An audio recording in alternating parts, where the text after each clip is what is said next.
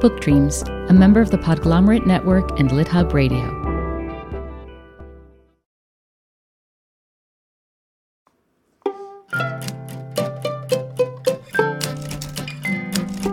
Hello, and welcome to Book Dreams, the podcast for everyone who loves books and misses English class. I'm Julie Sternberg, and I'm a children's book author. And I'm Eve Yohalem. I'm also a children's book author. In each episode of this podcast, we consider a book-related topic. And in this episode, we consider how does an author transform an old family legend into a transfixing novel that spans continents and generations? The novel is China Room by Sanjeev Sahota. We got the idea for this episode because we kept seeing glowing reviews of it, saying, in essence, that it's an exquisitely written, sweeping family saga that's also a very manageable length. And to me, that is irresistible. Oh my goodness, yes. You don't need to say anything more. And it's primarily set on a remote farm in India. So what's not to like? Exactly. China Room was longlisted for the 2021 Booker Prize and a finalist for the American Library Association's Carnegie Medal. We're so delighted that Sanjeev agreed to come on the podcast and talk with us about the family stories that inspired the book and the experiences from his life that made their way into it. Sanjeev was named one of Granta's 20 Best of Young British Novelists of the Decade in 2013. In addition to China Room, he's the author of Ours Are the Streets and The Year of the Runaways, which was shortlisted for the Man Booker Prize and the Dylan Thomas Prize, and was awarded a European Union Prize for Literature. Just a little bit more about China Room before we get started. It weaves together the stories of two family members separated by more than half a century. First, there's Meher, a young bride living on a farm in Punjab in 1929. She's trying to figure out which of three brothers is her new husband.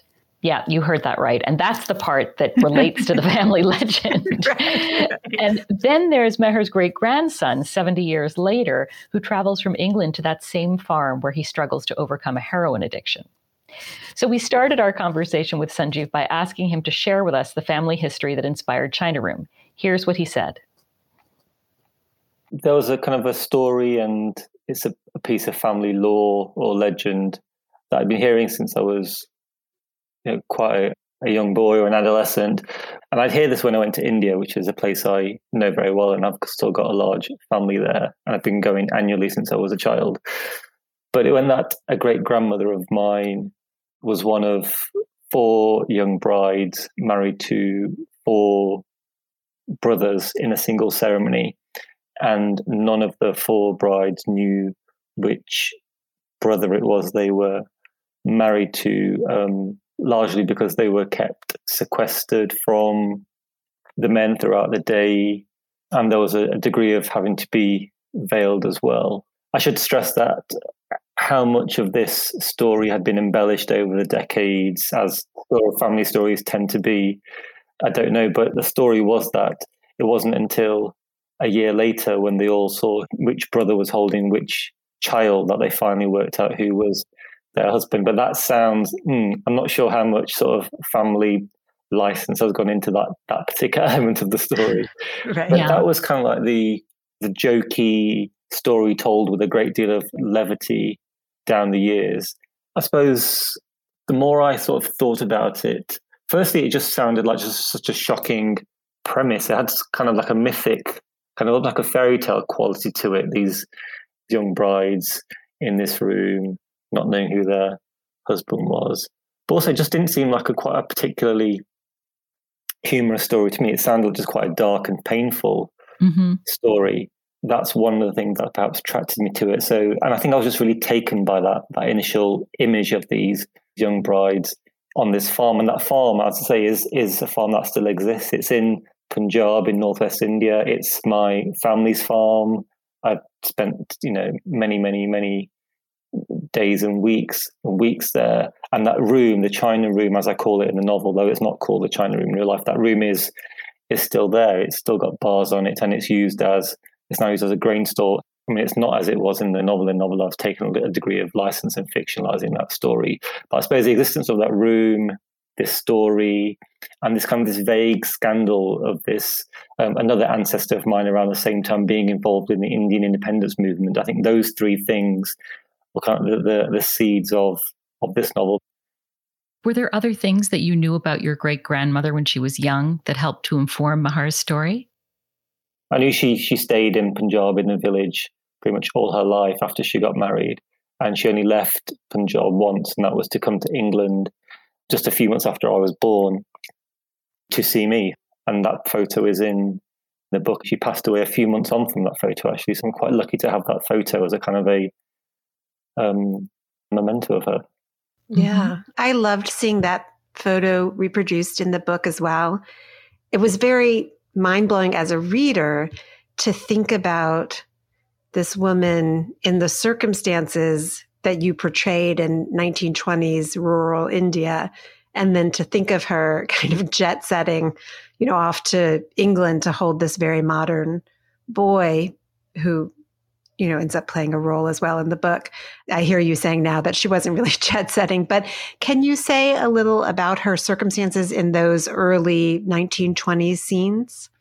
Yeah, so in the novel, she's 15. She's a new bride. She's come to this farm on the outskirts of this village. She's one of 3 new brides, and she does form quite a sisterly relationship with her 2 sisters-in-law. And there's 3 brothers, and they're all sort of ruled by this quite tyrannical matriarch called Mai. And Meher in the novel, her days are very much spent working, doing that domestic kind of drudgery, which I know women of the time did, and certainly my great-grandmother would have done that. She wouldn't have been more than 16, and she was married to one of several brothers, and she was living on a farm, and she would have been doing that kind of that milking, kind of that domestic kind of labor, which all women of that time had to do. And also, just like Meher, her name was also changed after she got married. No one knows what was the name that she was actually born with, because as was often the case, once girls got married, as part of that claiming ownership thing that went on, they were given their new name, which was called their real name. You've also said something about mutual haunting going on between the 2 strands in the novel, Meher's 1920s story and her great-grandson's story. And that word mutual really caught me because, we can see how the past haunts the future. But in talking about mutual haunting, are you saying that it works the other way too, that somehow the great-grandson's story is haunting the past in some way? I do think that, in a society like India, which is so concerned with ideas of family and ideas of progeny and ideas of how the family name is going to carry on and lineage and heritage, and I think it's inevitable that people are always thinking about their children, their children's children, what's being passed down. I think it can be said that there is this reverb back from the great-grandson. I think he is in the minds of Meher and some of the other characters, that whatever they're going through isn't going to end here, it is going to live on in some way in their future offspring. Mm-hmm. It's interesting because I love ideas about sort of the circularity of time rather than the linear concept of time. Yeah. I don't know that this is exactly what you were just saying, but made me think, what happens to your great-grandchildren then affect in some way how you're remembered, right? Your reputation. It changes how you're seen, at least. Reputation is so sort of intrinsic to how, especially the characters in 1929 and even today in India, and even just in the Indian diaspora around the world, reputation and status counts for so much. It's like people can never quite be in the present because they're always thinking about how things are going to look further down the line. I love this idea of the future haunting us, shaping our present and past. My worries about the future certainly affect what I choose to do now. And we say things like time will tell whether, for example, a particular president is considered great. But I had never really isolated that way of thinking about time before. Our conversation with Sanjeev also got me thinking about the identity of a spouse. Ooh, wait, say more about that. Yeah. So Meher's situation was extreme, right? She was heavily veiled and she was actually prevented from knowing which of the brothers was in fact her husband. She thought it was one, and she was surprised to learn it was another. But we all experience this kind of thing to a certain extent if we stay married, I think. Paul thought he was marrying a lawyer who could fall asleep any place, anytime. Like sleeping was my superpower. And he ended up married to a children's book writer with a shoulder problem that keeps her up all night. Right. I don't know. You're more than that, Julie. That's all I feel like right now. Let's put it that way. I'm so sorry. It's okay. I don't know whether Sanjeev intended China Room to be kind of an allegory for, all marriage and like wondering who you're married to, but it has elements of that for me. Yeah. Well, please do not get me started on who Nick thought he was marrying all those years ago. I was 20 when we started dating. 20. Wow. Yeah. But to go back to what you were saying first, it does feel to me, the older I get, that time circles or maybe spirals around and around, sometimes forward, sometimes back. I don't know about you. I revisit parts of my life every time my children go through them. And then I carry that new version of my past with me until something triggers the next iteration. Yeah. Or I look ahead at my parents and at friends who are older than me, and I see myself where they are now. I see future Eve where they are now. Right. There's definitely a sense for me of different worlds all coexisting. Ooh, and that notion of different worlds, that connects nicely to something that the author Brian Washington, who was also a former Book Dreams guest, said about China Room. We talked with Sanjeev about what Brian had to say. In his blurb for the book, Brian Washington praises the way that you navigate, and I'm going to quote now, the worlds between where we believe we belong, where we end up, and the choices that we make to close the distance along the way. I think that's such an interesting way to think about the characters and storylines in the book. Do you have any thoughts about it? Other than I think I love Brian Washington. He can blurb my book anytime. Yeah, exactly. What a great guy! What a great guy!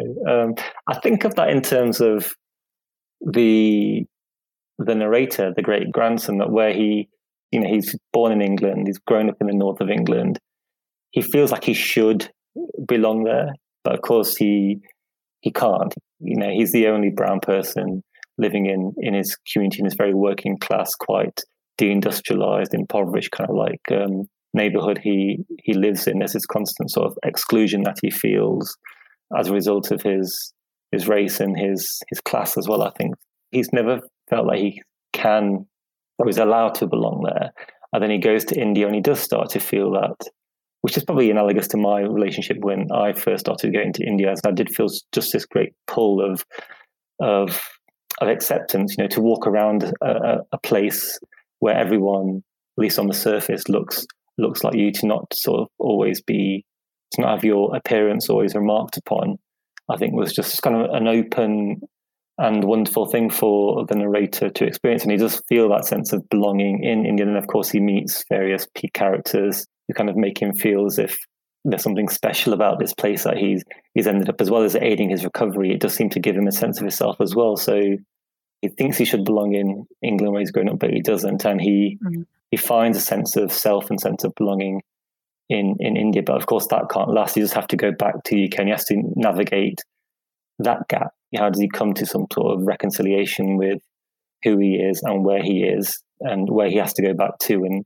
how to make himself feel like he belongs there? And by the end of the novel, it's not quite clear that he's going to do that, because he relapses twice, recovers twice. A clear indication that it's a constant battle for him, this kind of sense of belonging and the suffering that kind of comes from not being allowed to belong. That connects with my next question, which is, so you've said China Room is about the need for connection, and how connection, along with ideas of home, is actually a form of loss, because you can never really hold on to it. You're always just waiting for it to break. It's always contingent. That is a heartbreaking view of connection and home. And I'm wondering if you think it's universally true, or whether it's more true for some than for others. I think it is more true for some than from others. I think being allowed to belong in a place is actually, it's quite a privileged thing. For example, like I didn't feel like I particularly belonged when I was growing up in the UK, in the north of England, in the same kind of place that the narrator was growing up in the novel. And I think that's because I was a brown working class kid growing up in a predominantly pretty much exclusively white working class area, and the difficulties that came with that. But I've noticed that the higher up I go up the class ladder, the more middle class I seem to become, the more sense of belonging I do feel. What's interesting to me that my children, who are growing up in a very different kind of place, they're growing up in a very middle class, quite a comfortable kind of like existence, and mixing with all sorts of different kids from all sorts of different backgrounds in their school, they seem to have a much more healthy relationship with England and with Englishness than I do. My children say that they're English, when they're 6 years old, 8 years old, and I couldn't remember ever thinking or feeling or being able to sort of utter that kind of sentiment when I was their age. I think it's a great thing that they do, but it's not lost to me that that's because they are in a much more privileged position than I was. I don't think it's necessarily always to do with race either, or class. When I look at India and look at kind of the people that get called low caste in India, the Dalits, for example, and I wonder what sense of belonging do they really have in India, a place where they're always seen as being on the absolute bottom of the rung. If you're on the bottom of the rung, then you have no say in your position in society. So in India too, it feels like the people that are allowed to belong are people that are much more further up that social ladder. I want to ask a related question, which is, you've told this story about your young son. You said, I was telling him some Punjabi words and he was like, why do I need to know this? And you said, because we hail from Punjab and it would be good for you to know these things about where you're from and where your grandparents are from. And he said, yeah, Dad, that's fine. But you do know I'm English, don't you? Yeah. You said I had to look away almost because it wasn't something you ever felt comfortable saying. Are there any circumstances under which you think you would become comfortable saying that? Yeah, I mean, I looked away when he said that because I was so moved. Mm-hmm. I felt like, oh God, you actually do feel you have a sense of home here, which is wonderful. And I do think it's because it's a question of class and the question of social mobility, perhaps. I lived in a shop my parents owned. We were the only sort of brown family I was the only brown, me, myself, my brother were the only brown kids in our school. And it was a difficult school. I don't expect anyone to get the violins out here, but it was just it was a challenging childhood. The manufacturing industry had just been so decimated. There was just a lot of unemployment, a lot of betrayal kind of just hung in the air. I just remember this abstract sense of betrayal continually in the air in the town where I grew up, these former miners who'd had their livelihoods taken away from them. And because the people that are to blame for that, which were the Conservative government, weren't around, that psychological thing of displacement happens where you blame the other people that are near at hand who look different.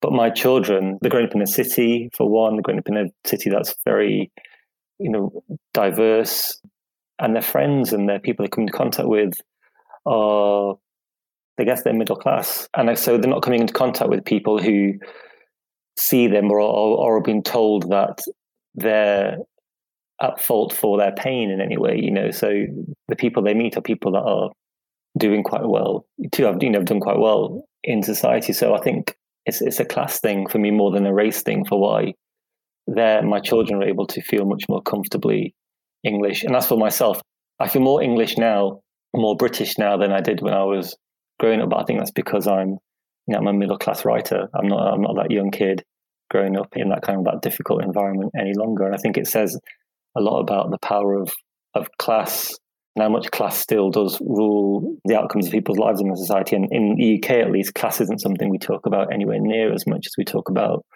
other kinds of things, whether that's race or gender or sexuality. Class seems to be an identity that goes completely unremarked, which I think is really disappointing because just judging from my own experience, it's the one factor that had the biggest impact on my life. Yeah. I remember this is a silly story, but when I was in college, I made friends with a British guy and we were just getting to know each other. And at one point he said to me, so what's your class background? What kind of class is your family from? And I was so startled. And I went back and said to my roommates, in England, they just talk about class. It's the most interesting. I just extrapolated.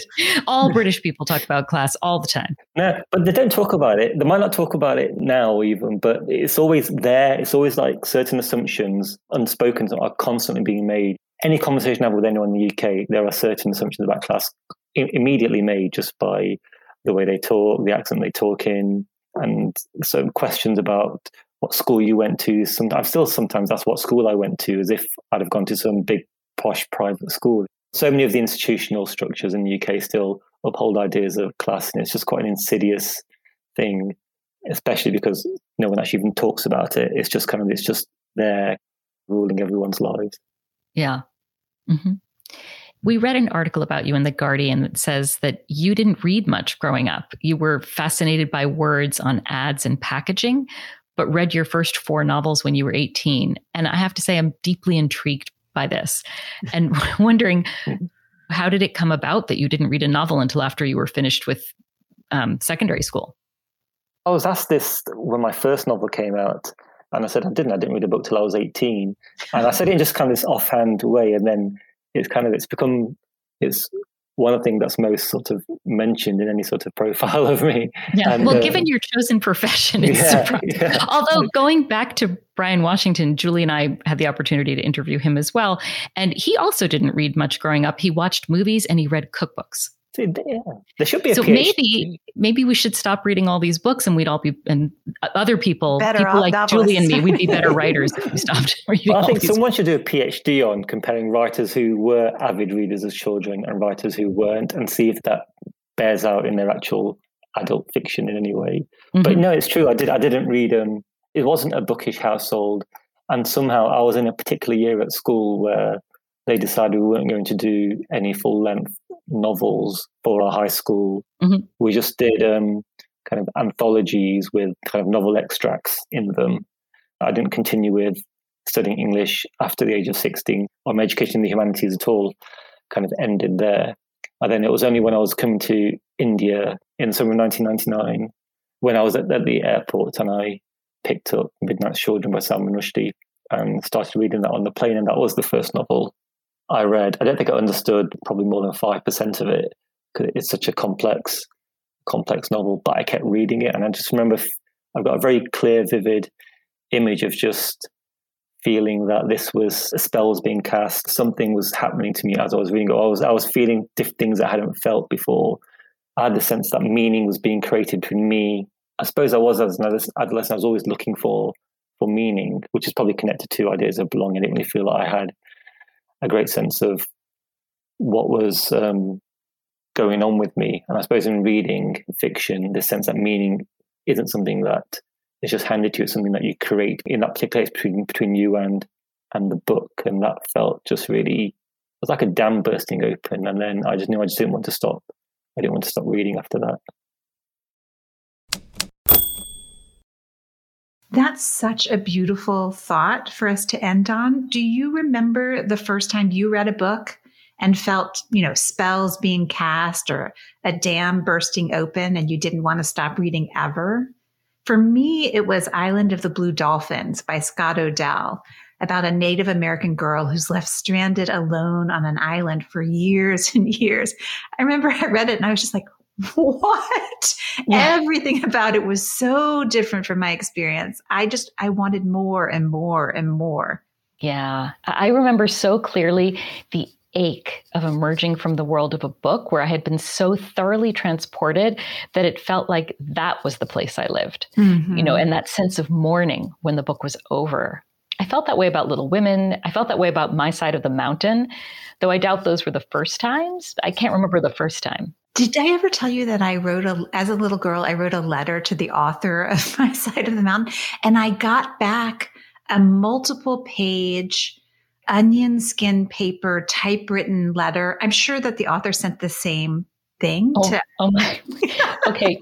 You can't see me because we're not in the same room, but my mouth is hanging open so wide, I'm almost drooling.